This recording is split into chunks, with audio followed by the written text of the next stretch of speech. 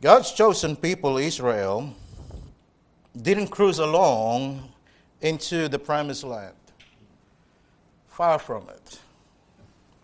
In fact, by the time they actually set foot in the land flowing with milk and honey, they had lost an entire generation of unbelieving Jews. As they paced the wilderness for 40 years, there would have been somebody that have died, and somebody from that family would have buried that someone. And this went on for 40 years. It would be a good day if someone didn't die in that 40 years. Perhaps if somebody would have retraced their steps, that one would have found dead bodies dotted along the way in the wilderness. All because of unbelief. Unbelief to the God who loved them and taken them out in the slavery of Egypt.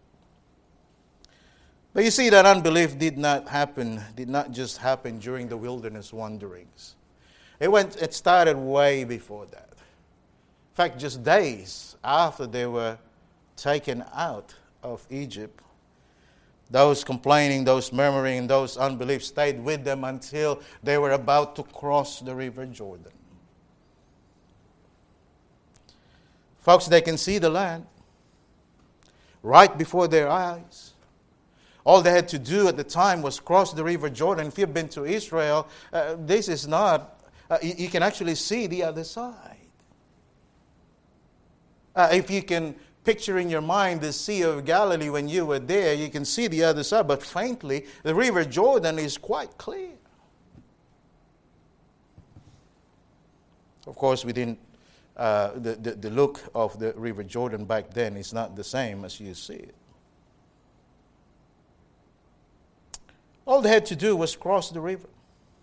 Swollen river, mind you, but hey, the God has parted the Red Sea.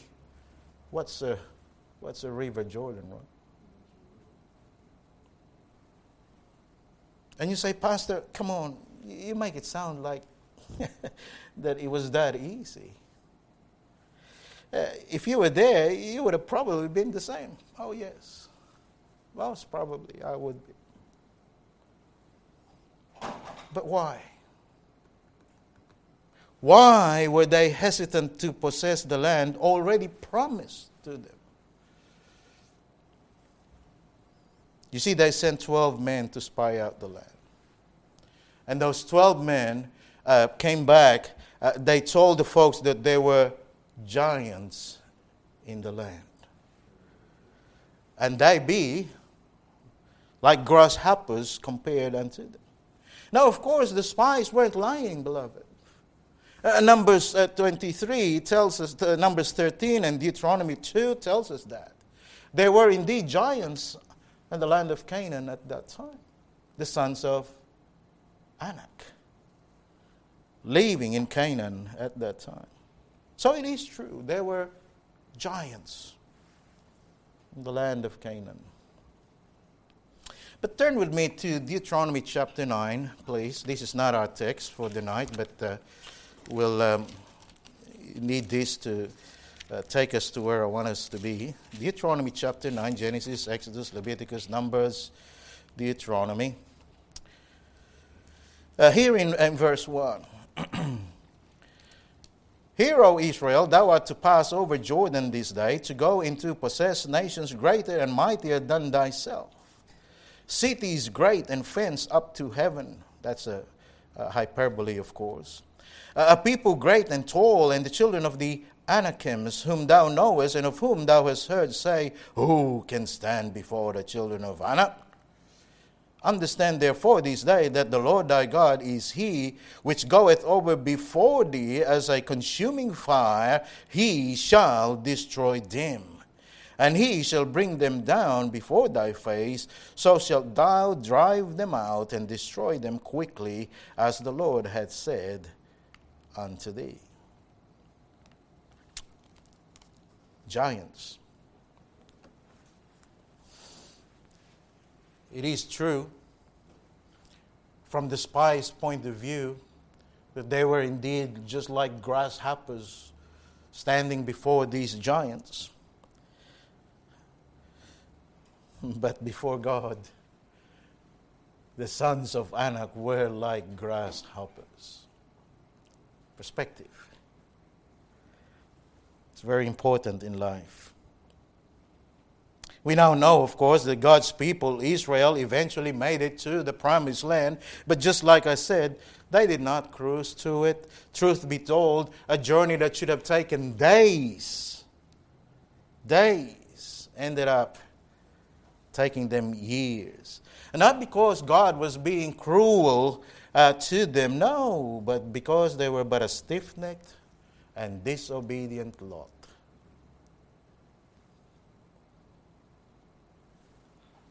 Did you know that we too have our own giants that we contended in these our time? They're not the Anakims. Nevertheless, they are giants we face each day. So who and what are these giants? Well, they're called the giants of fear. The giant of worry.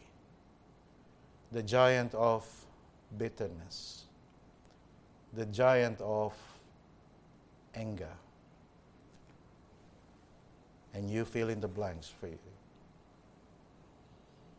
Tonight we're going to start a new series which I have entitled Facing Our Giants. It is a spin-off from that Christian movie. And Josh loves that movie, I'm sure, because of Gridiron, where this football team faced another team that were much bigger than them, much powerful than them, but in the end they overcame them, they won over them, they conquered their fears, and they became victorious in the end. That's my desire for us in this series, to gain victory over the giants of our time. Tonight, the first giant that I propose that we face is the giant of disappointment. The giant of disappointment. Open your Bibles, please, to 2 Samuel chapter 7. 2 Samuel chapter 7. Once you find your spot, would you stand with me, please? If you're able, 2 Samuel chapter 7. Beginning here in we'll just read verses 1 to 3 and we'll go through as we go along. 2 Samuel chapter 7, the inspired word of God says, "And it came to pass when the king sat in his house, and the Lord had given rest round about from all his enemies, that the king said unto Nathan, the prophet, See, now I dwell in an house of cedar, but the ark of God dwelleth within curtains. And Nathan said to the king, Go, do all that is in thine heart, for the Lord is with thee." Let's pray together. Father, thank you for this time. Dear God, I pray that you'd sustain me over the next few minutes. Lord, I pray that as I attempt to do justice and preach your word, once again I ask that you would provide power from on high. Father, meet with us this evening. Indeed, Father, I look across this room and imagine those that were here this morning and are not here tonight. All of us would have contended with a giant of disappointment at one time or another in our lives. Perhaps there's one or two here tonight that is battling over this giant in their life. Oh, dear God, I pray that they may be comforted and encouraged of the message that we will hear this evening. Thank you, Lord, for your revelations, for your teaching through the Holy Spirit, through the many resources even that is now available to us to understand your word. But at the very end of it, Father, I pray that the Holy Spirit would teach us your truth. And Lord, that we be encouraged as we go out from this place tonight, hearing from you. And in some small way, Lord, we bring glory to your name through the preaching of your word. Thank you that we have this privilege to stand before this pulpit to declare your word. And you are God. We thank you for this time. We ask it in Jesus' name. Amen. Thank you. You may be seated. Facing our giants and the giant of disappointment. Since she was a little girl, all Elise wanted to be was to be a bride. She's fascinated by it, dreamt of it, walked down on a makeshift aisle. Finally, she met a man that she was going to spend her life with. The rings were chosen, the wedding dress made, the day was set, the guests were invited, but Danny was killed in action at Afghanistan. Elsie and her dream of becoming a bride was dashed into pieces. Jim and Martha were so madly in love. They made plans of having a large family. They scrimped and saved to buy a house with a big backyard. They renovated one of the rooms to make way for Jimmy Jr. Everything was looking bright and cheery. Excitement was building up in the house. Grandy and Grammy were just as excited until Martha was rushed to the hospital and lost the baby.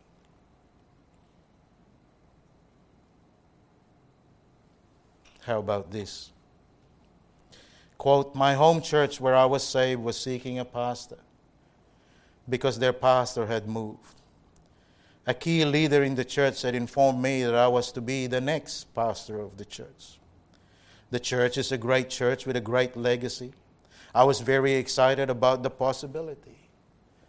When the pastor resigned, I expected a call from the search team. That call never came. End of quote.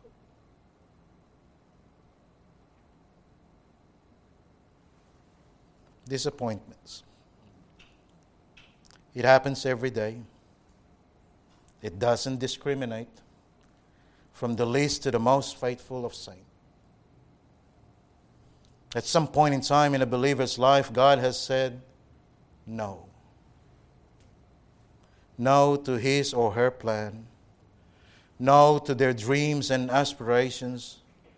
And every one of us in this room tonight had to deal and face up to broken dreams and aspirations at one time or another. There may have been someone that you thought you would spend the rest of your life with. A child or children, and yes, even a vocation, a call of surrender to God's work, and yet in all of that, God said, no.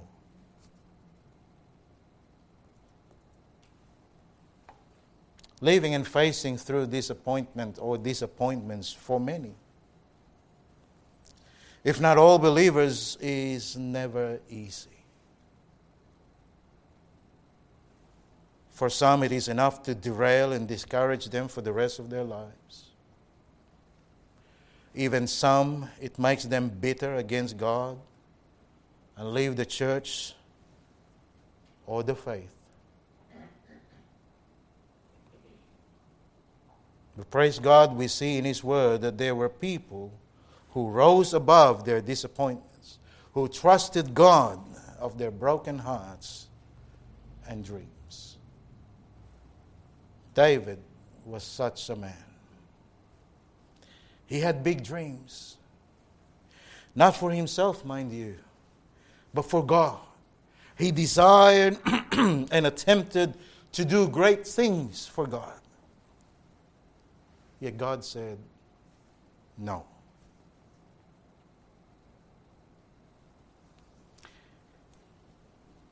This was a time of rest for David, enjoying the peace and blessings of God, and he came to a realization of doing something for God, who did absolutely everything for him.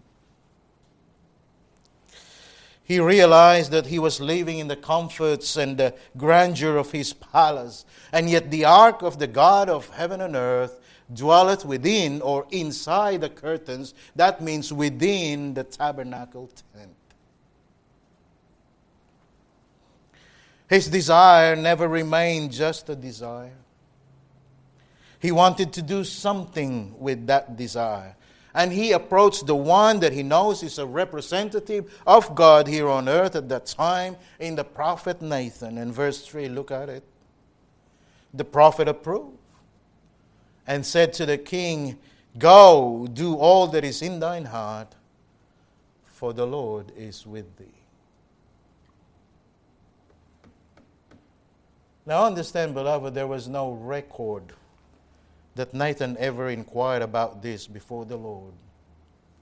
And yet he advised David, go and do it. And there's a lesson here for us, amen. Be careful. Be careful of the advices that you are giving and you getting from men. And yes, even from prophets, from pastors like me. Be careful. Make sure that those advices that we are giving and or getting are actually bathed in prayer before the Lord. Men, if you are in a position to be giving advices, do it responsibly. If you don't know the answer, if you're not sure of what advice that would be, if you are put on the spot and in question by someone, if you don't know the answer, I say, I don't know. But I'll come back to you. I'll study about it. I'll pray about it. You know, I'm not against internet. I'll use it. It makes my preparations a lot quicker. But there's no accountability in the internet, yeah. The advices that you're getting from the internet are from people. Now, I'm not discounting them. I'm not dismissing them. But there's no accountability. Sometimes the context is not right. Sometimes the advice that is being given is not really suitable or perhaps not sound based in the Word of God. So be careful. Be careful of the advices that you're giving and getting from men. Yes, including me. And so David wanted to build the temple of God and for God. And the prophet advised, yes, go do it. But God said no. And so how did David handle this disappointment? And how should we handle when God says no?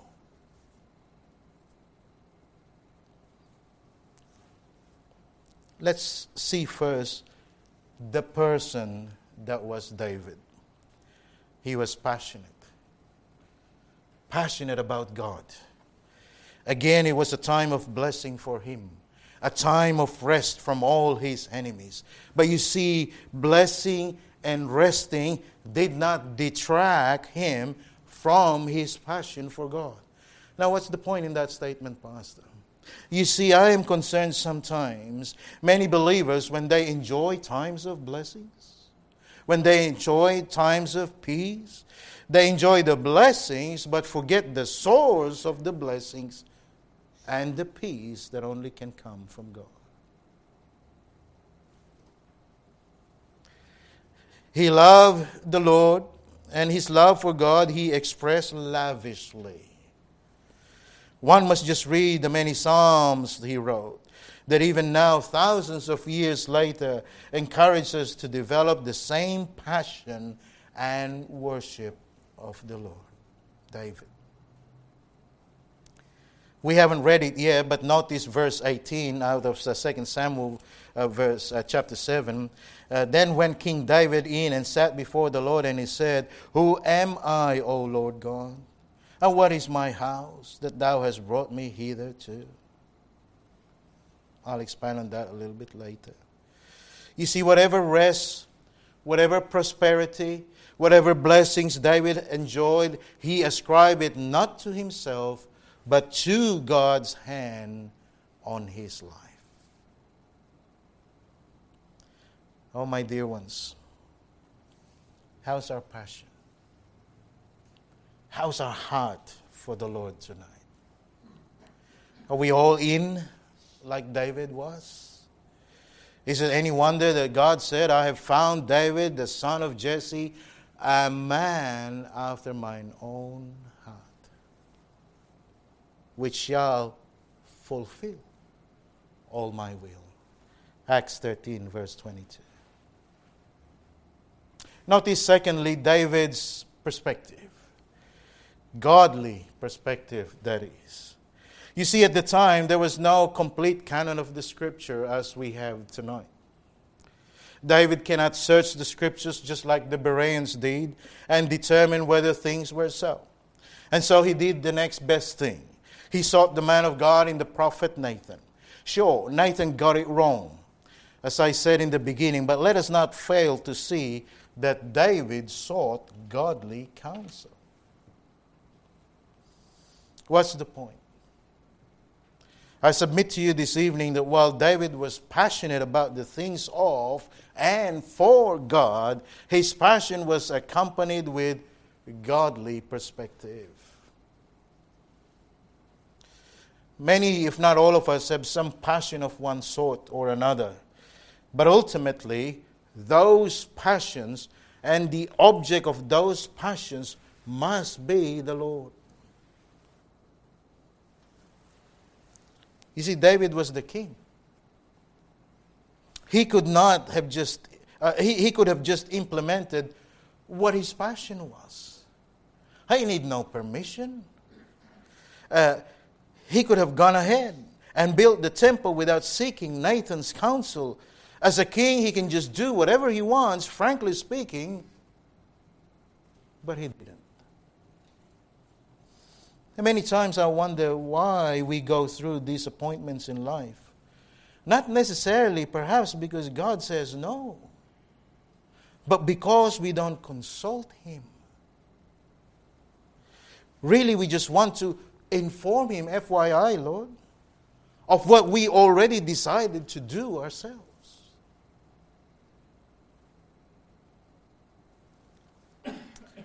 Again, not David.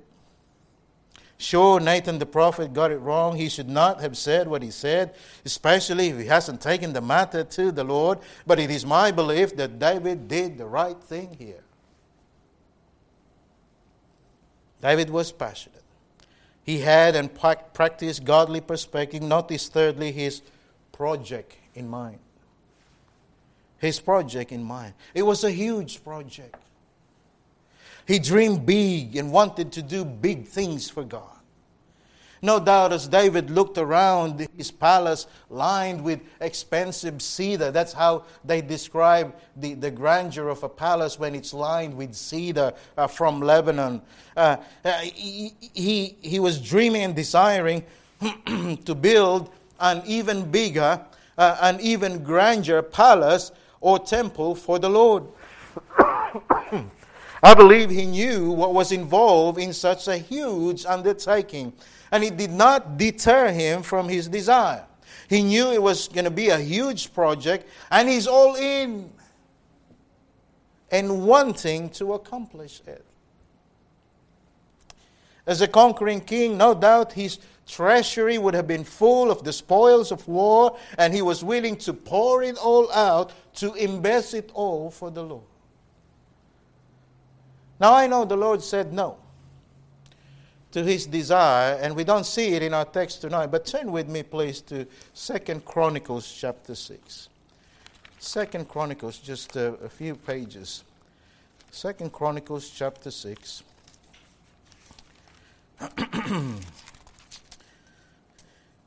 Second Chronicles chapter 6, here in verse 8. 2 Chronicles chapter 6, verse 8. Are you there yet? But the Lord said to David, my father, for as much as it was in thine heart to build an house for my name, thou didst well in that it was in thine heart. It's in thine heart. The Lord may not have allowed him to build the temple, but the Lord recognized and commended his heart's desire. Wouldn't it be great if more of us were concerned, were passionate with the things of the Lord rather than the things of the world? Oh, my dear ones, we have been blessed so much by the Lord. And oh, how I pray that with the blessings He bestows upon us, we could also be passionate about Him and His projects for His people. What we have learned and seen thus far is David's resolve. He's resolved to build the temple. And over the next few minutes, let us now learn about God's response. Somebody said, man proposes, God disposes. Man proposes, God disposes. And God simply said no to David's proposal. Now that seems odd, isn't it? That seems out of God's character. Here was His servant, genuinely, I believe, passionately wanting to worship the Lord, and not just him, but many generations after him through the building of the temple. That's his desire. That's his vision. A good cause, a noble cause, a really godly cause, yet God said no. Now, if we just look at some scriptures, perhaps we can get a bit of an understanding why God said no. Look with me in verse 5. God here speaking to Nathan the prophet, verse 5, Go and tell my servant David, Thus saith the Lord, Shalt thou build me an house for me to dwell in? Whereas I have not dwelt in any house since the time that I brought up the children of Israel out of Egypt, even to this day, but have walked in a tent and in a tabernacle. God simply stated that He has never dwelt in a house or a fixed dwelling place. Not then and not until that day, He told Nathan, not in the days of Moses and up until David's day. There was simply no other time that God did that. In other words, God was satisfied with the current arrangement. That's how He wanted it. Secondly, notice verse 7. In all the places wherein I have walked with all the children of Israel, spake I a word with any of the tribes of Israel, whom I commanded to feed my people Israel, saying, Why build ye not me an house of cedar? I know it's King's English, and sometimes we just have to read it over and over again. But that simply says, God never told or instructed anyone, not one of the tribes, to build Him a house. As good an initiative as it was David's plan or proposal, not God's. He hasn't asked for it. Thirdly, turn to 1 Chronicles 22, verse 8. 1 Chronicles.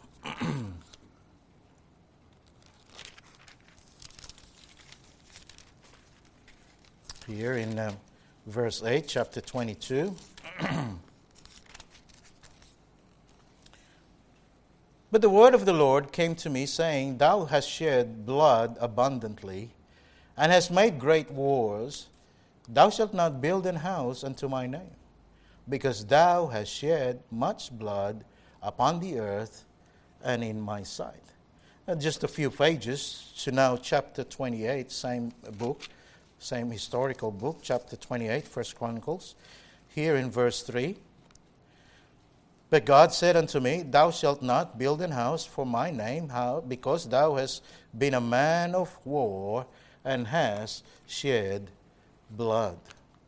Obviously, this was a standard that God has already predetermined, nothing personal to David. Whoever will build his temple at a time that God wanted it built, with a man of his choosing, will be a man that has not shed blood, but not a man of war, but a man of peace. Now that's God's sovereign prerogative. That's His choice.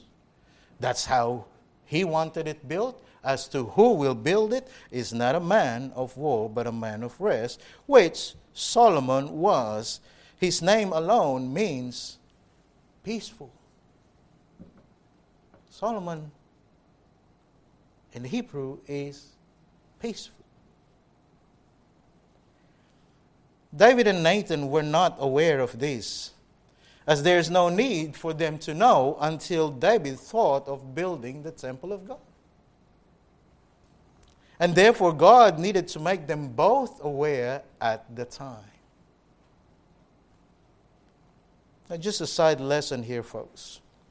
We must be careful that our ponderings and our desires, while they were for good intentions and purposes, and indeed may well be for the cause of Christ and the gospel, but while these initiatives are good and excellent within themselves, nothing wrong with them, we must understand that's all they are.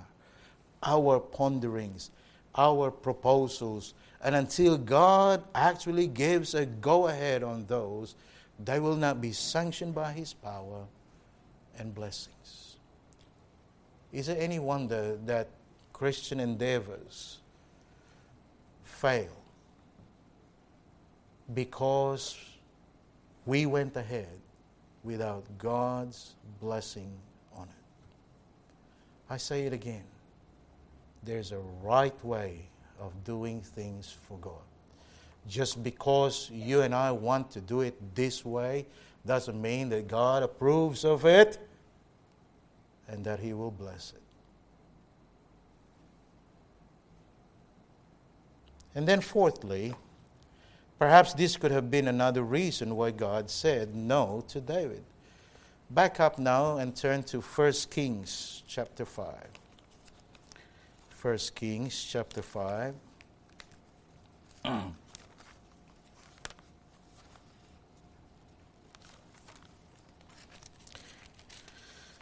Here in verse 3, 1 Kings chapter 5.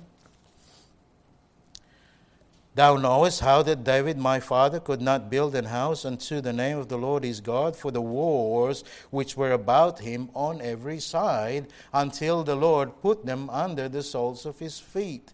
But now the Lord my God hath given me rest on every side, so that there is neither adversary nor evil occurrent. In other words, it wasn't simply the right time. It wasn't the time yet to build the temple, for the land is not yet fully at peace and rest. But hang on, Pastor Manny, we just read it from our text, 2 Samuel chapter 7. It's a time of rest for David. But you see, beloved, David indeed was recorded to be at rest at 2 Samuel 7, but that wasn't permanent. Because if you go and study this for yourself, after 2 Samuel 7 and the ongoing chapters after that, David and his kingdom continued to battle.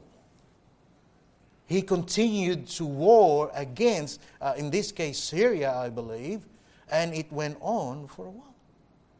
It wasn't perfect peace and rest yet at the time of David. Now, all of these reasons make sense.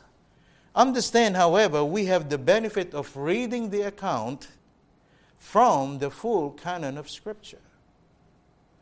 David was living it at the time. We are reading it. He was living it. That's the difference. And so while it makes sense to us now, it didn't at David's time. Truly, there was nothing wrong with David's idea and plan. I believe his motives were pure. And I already told you, God commended his heart, and God was therefore pleased with him and his heart for God. However, God just had other plans. And in this case, The temple wasn't for David to build. It was for his son. And so, beloved, I know I have labored much to get to this point. But has God said no to you? No to your plans? No to your dreams and aspirations? Has He closed the door of opportunity? Perhaps you didn't get that promotion or purchase of that house you wanted, or the job that you so prayed hard for. Whatever it was, beloved, be assured that God loves you and He wants the best for you. And if you will but trust Him, He has a better plan. Plan that perhaps you have never even remotely thought of or dream about. This was true of David. And it is true of us. Why do I say this? Back in our text in 2 Samuel 7, notice verse 12 and 13. And when the days be fulfilled, and thou shalt sleep with thy fathers, I will set up thy seed after thee, which shall proceed out of thy bowels, and I will establish his kingdom. He shall build an house for my name, and I will establish the throne of his kingdom forever. You see, David's dream will come true after all. His huge project, his big dreams, his big aspiration wasn't really cancelled, but will be carried out by his son. You see, David's plan was to build a house for God, but God's plan is to build a house for David forever. God wanted to build a spiritual house for David for generations to come. A posterity that would continuously reign on his throne. Look at verse 8. And notice how God comforted David, even if he said no to him. Now therefore, so shalt thou say unto my servant David, thus saith the Lord of hosts, I took thee from the sheepcote, from following the sheep, to be ruler over my people, over Israel. God said, David, I took you out from a lowly shepherd leading a flock, and I made you a ruler over my people Israel. Stay with me. This will make sense shortly. Verse 9, I was with thee whithersoever thou wentest, and have cut off all thine enemies out of thy sight, and have made thee a great name, like unto the name of the great men that are in the earth. I was with you, David.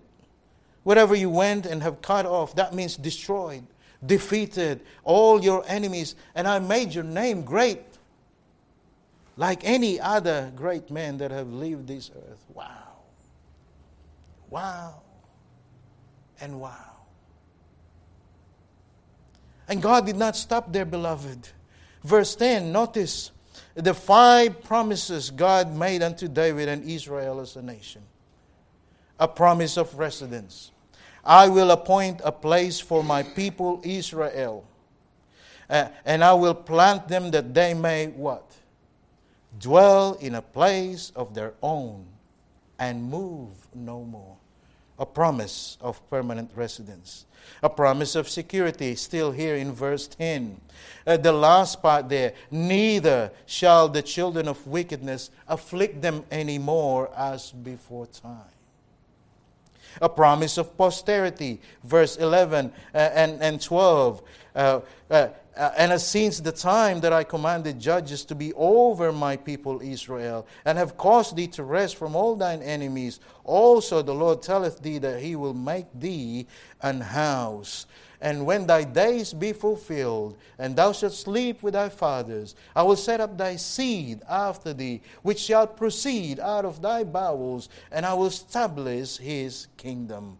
Number 4, a promise of authority. Here in verse 13, he shall build an house for my name, and watch it, and I will establish the throne of his kingdom forever.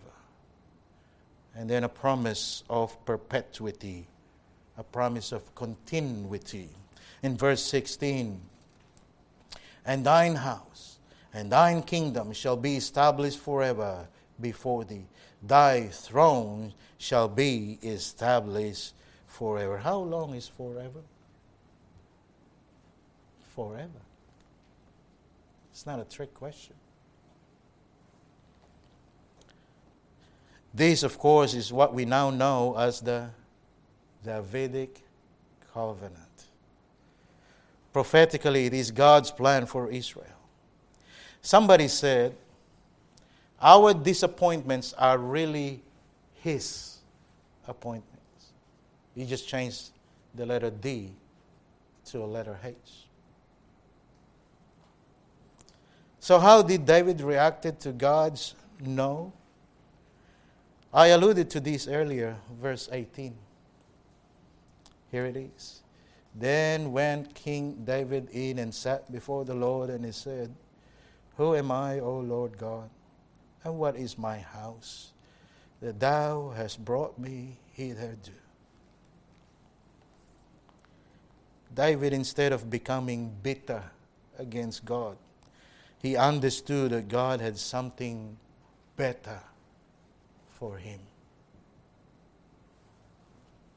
Not only that, Scripture tells us that David did all that he could do to procure and prepare all that was going to be needed to build the temple. Yeah. David said, I have prepared with all my might for the house of my God. 1 Chronicles 29, 22, 2 Samuel 24. And you can read all about that in your own time. David accepted God's will for him. Again, somebody said, fight the will of God and it will break you. Accept the will of God and it will make you. Fight the will of God and it will break you. Accept the will of God and it will make you. And here's another one of those sayings. Quote, disappointments are not only opportunities for maturity, but they are also opportunities for ministry. Oh, beloved, these little quaint sayings are so personal to me, and I had to write it down and share it to you. In closing, let me share with you a family in Scotland by the name of Clark, who had a dream to emigrate to the United States of America to start a new life for their family. Together as a family, they struggled, they scrimped and saved to make their dream come true. Finally, they managed to accumulate enough money and obtain all the paperwork they needed to take the trip. The reservations were done, and the family was full of excitement. But then, 7 days before they were to leave Scotland, the youngest of the children was bitten by a dog. The bite wasn't serious, but the doctor placed a yellow sign on Clark's front door. You see, during those days, the yellow sign warned everybody to stay away, for there was a possibility that the boy had contracted rabies from the bite of the unknown dog. Their ship was to sail in 1 week, but the family was to be quarantined for 2. Needless to say, they were not able to go, and all that they have dreamed of went with the waves of the sea. The father, outraged at God with what he felt was unjust and unfair, went down to the pier to stare as the ship set out. Furious at God, frustrated with his son, he cried and cursed and went home in the foulest of mood imaginable. Sounds familiar?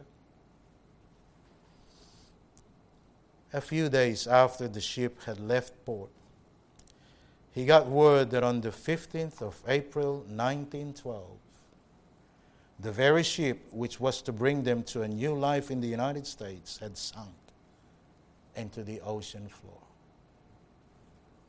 The Titanic had gone down. Hearing that news, Mr. Clark's attitude was instantly transformed. Excitedly, he hugged his son. Prayerfully, he confessed and thanked his God. Their lives had been spared. Their tragedy had been turned into triumph.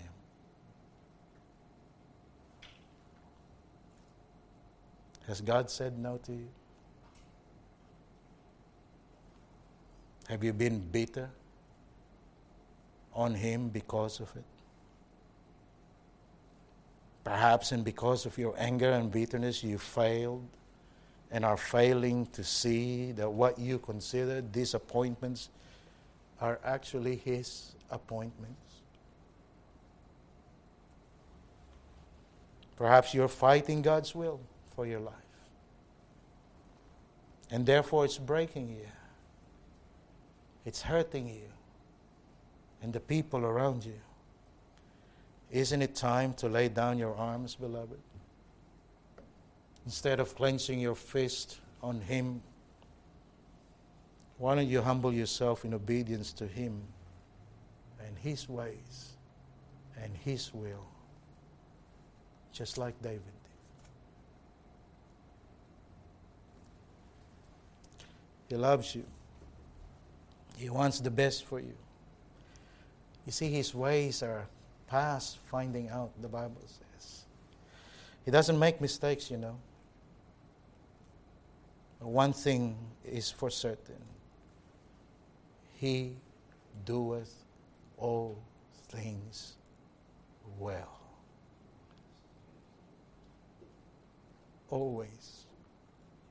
I'm standing before you tonight to testify of that in my own life. Fight His will and it will break you. Accept His will, it will make you. Your disappointments and mine are really His appointments for a better plan. Will you trust Him in your disappointments? I hope so. I pray so. Father in heaven, thank you for this time. Oh, dear God, many times in our lives we have faced many disappointments. And oh, how in those times we grieved. And admittedly, there were times in those sorrowful moments that we have been bitter. Perhaps really not about you or to you, but to others that we thought were instrumental for those disappointments.